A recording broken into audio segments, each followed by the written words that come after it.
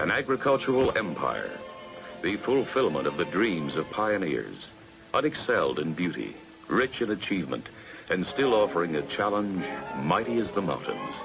This is our Northwest Empire. I'm Felix Bunnell, resident historian for Cairo Radio, heard with Dave Ross Wednesdays and Fridays on Seattle's Morning News. On this episode of the Resident Historian podcast, does All-American football player Huber Paulie Grimm belong in the Husky Hall of Fame? I think he's a faint memory in the minds of football aficionados at the University of Washington. And then, from the archives, revisiting the closure of the Guild 45th and local movie theaters with second acts. The Seven Gables and Guild 45th theaters have closed. Please stay tuned for further details on our renovation plans for each location. But first, let's go all over the map. In the nation's northwest corner is Washington. Our resident historian Felix Bunnell joins us Friday mornings for All Over the Map, which is his quick look at the stories behind local places and things. And this week, how an old Auburn railroad family made the most of their home's location near the Northern Pacific tracks. Good morning, Felix. Morning, Dave. This story is my attempt to be more like Charles Kuralt, I think. Mm-hmm. Give it a try. I heard from a guy named Dennis Brooke with a story about his great-grandfather, who was a railroad engineer for the Northern Pacific for much of the first half of the 20th century. The railroad engineer's name was Frank Cavanaugh. He lived in Auburn with his wife in a house not too far from the Northern Pacific tracks.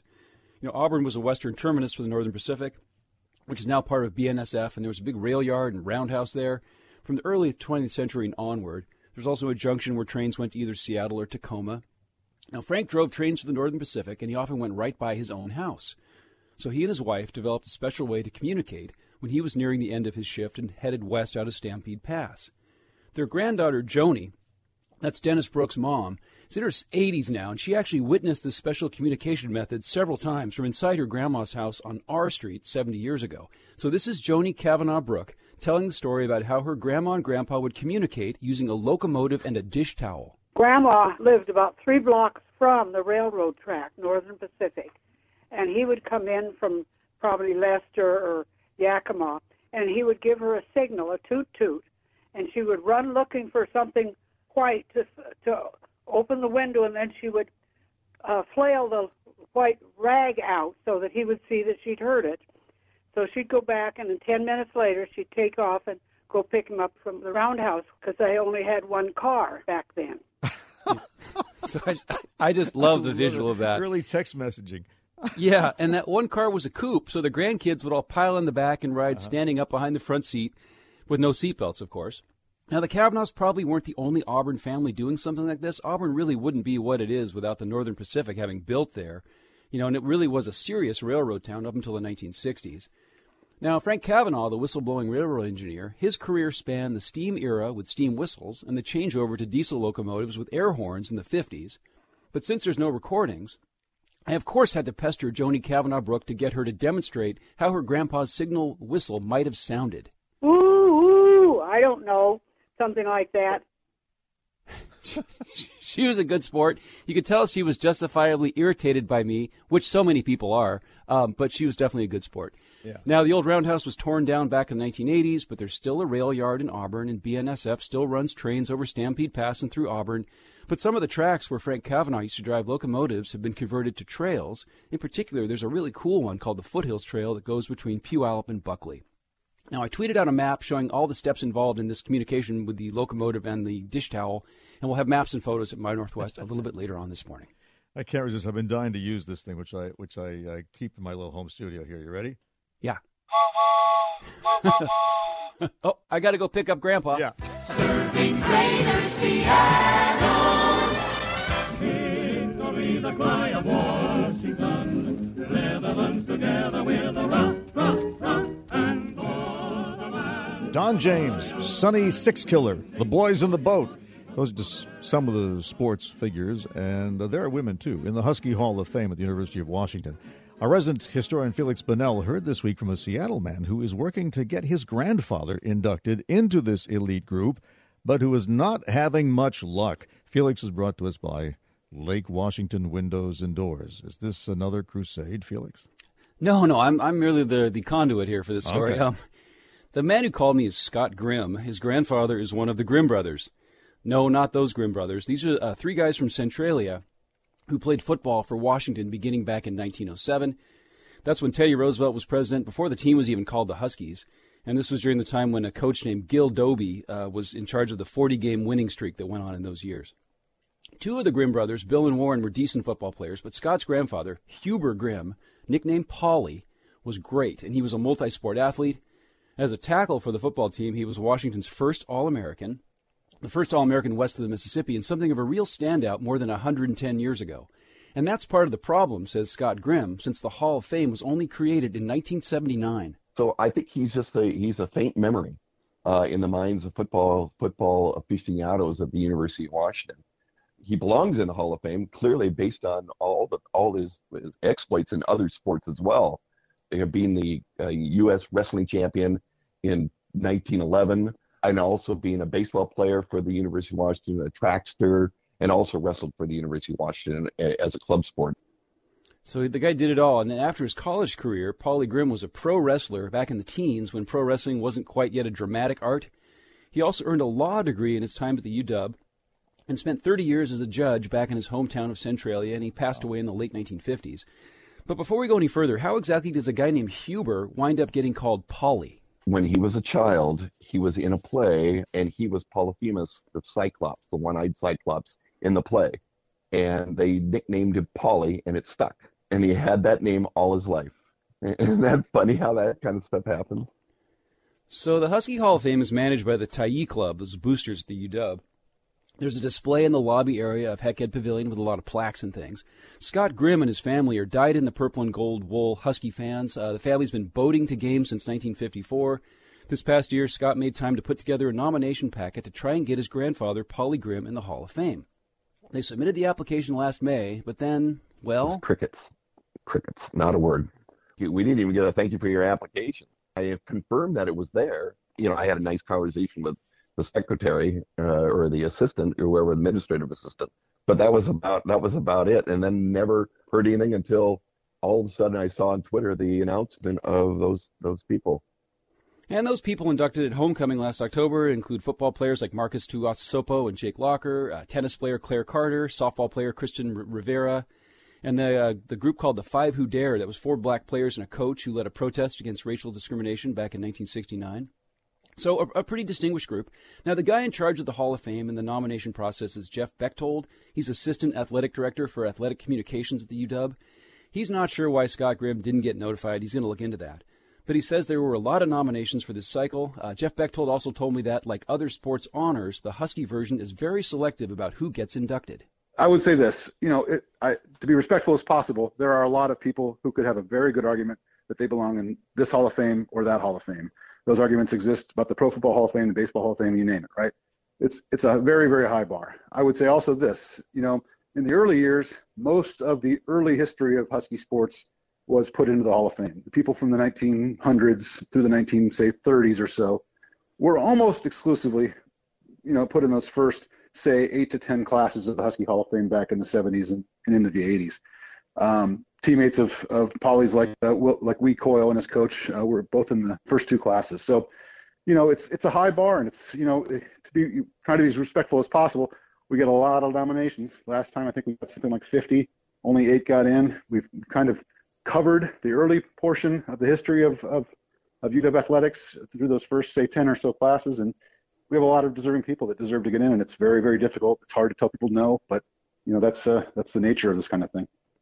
So, I appreciate Jeff Bechtold's candor. I asked him about Paulie Grimm's chances, see, a year from now, if Scott Grimm kind of keeps up a campaign.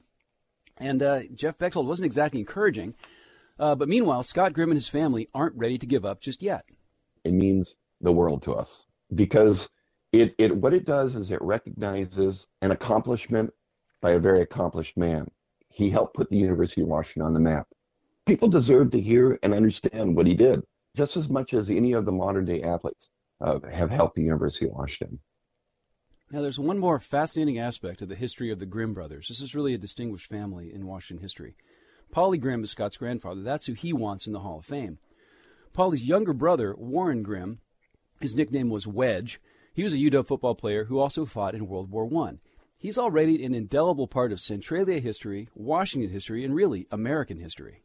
Warren came back after the war and was in the front of the parade leading the Veterans Day parade, and he was shot by some IWW guys. So he was one of 4 guys that were murdered in the streets of Centralia. Yikes. Yeah, and that's the Centralia Massacre of Armistice Day 1919, when there'd been labor trouble brewing in Centralia for many years. There'd been clashes between the IWW, the International Workers of the World, and Warren Wedge was part of the American Legion. He'd recently returned from overseas, and he was in this parade. And they think the IWW guys were who fired first, but Warren was one of four people who died on that side. One of the IWW guys was also beaten to death and then lynched outside Centralia there by the river. So all this history, I mean, it's not just sports history. It's not just political history or history of, violence of 100 years ago. It's just this, it's all tied together. That's what I love about this story. I don't know if the Grimm family has much of a chance of getting their grandfather into the Hall of Fame.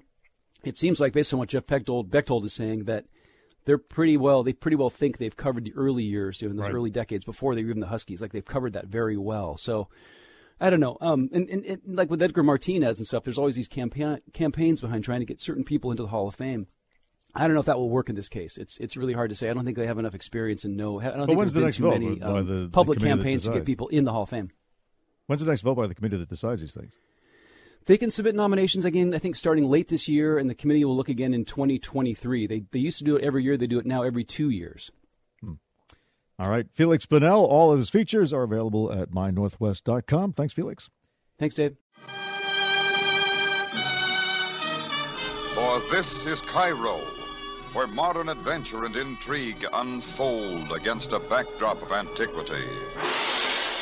For this edition of From the Archives, when the Guild 45th in Wallingford closed down 5 years ago, we used that as an excuse to look at other former movie theaters. With the Guild in the news again, it was time to revisit this story. The Seven Gables and Guild 45th theaters have closed. Please stay tuned for further details on our renovation plans for each location. During the downtime, we look forward to serving you at the Crest Cinema Center. Please email customer service at landmarktheaters.com if you have any questions. Don't you hate messages like that? I know historian Felix Bunnell does, because it means that a piece of the past is about to fade away. Our resident historian is brought to you by the King County Library System, and today we're talking about old theaters around Western Washington. Yeah, the Guild 45th and the Seven Gables shut down unexpectedly last week, and that guy's voice sounds so excited about the future of those. Yeah. The renovation is promised.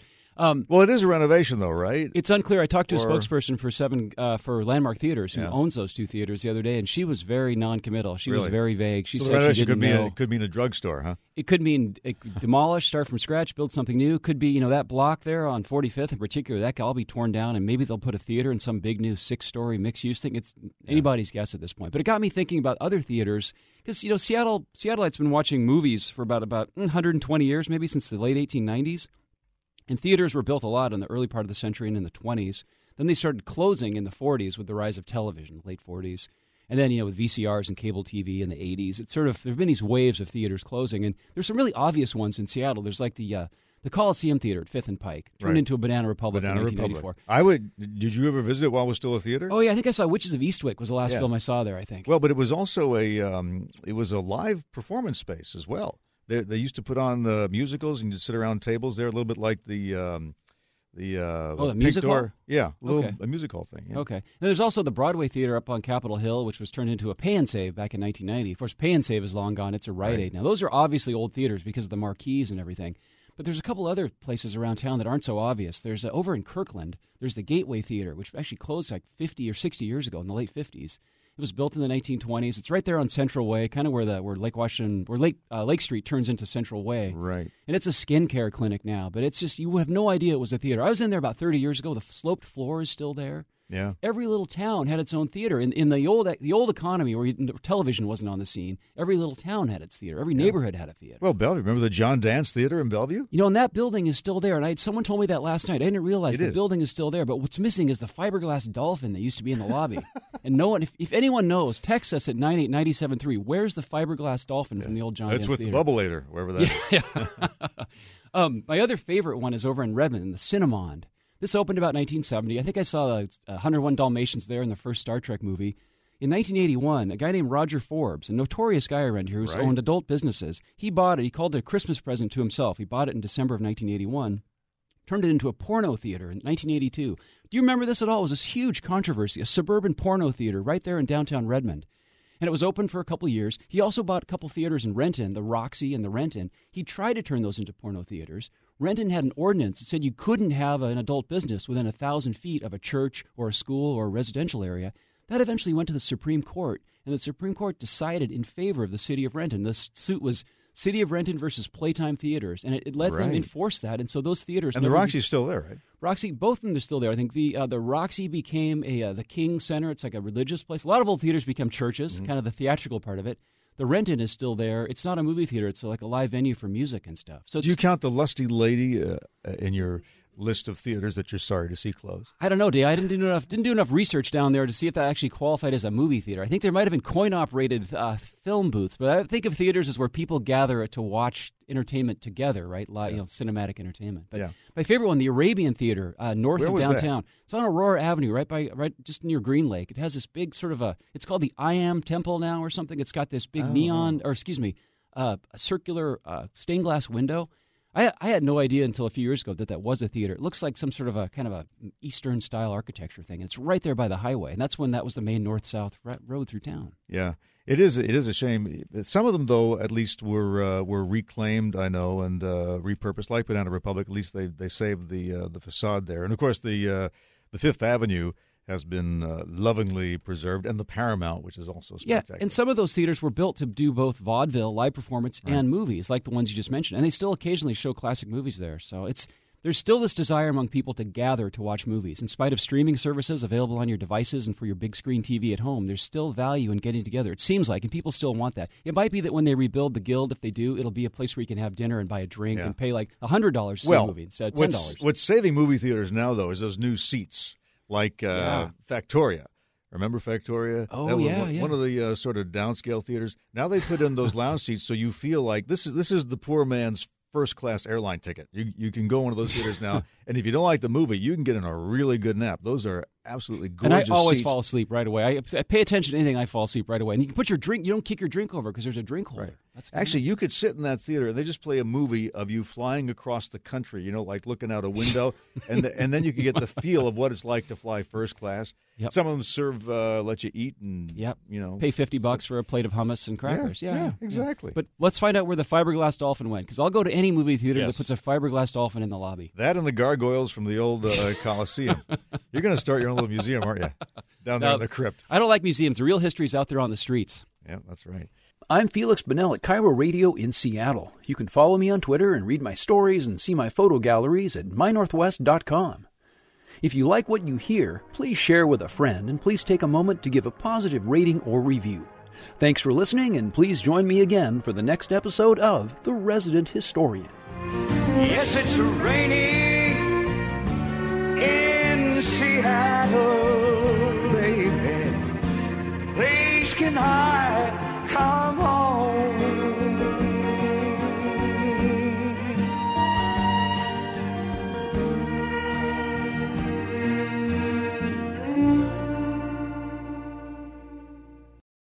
This is Bill Curtis inviting you to tune in to KIRO. Felix will enlighten you.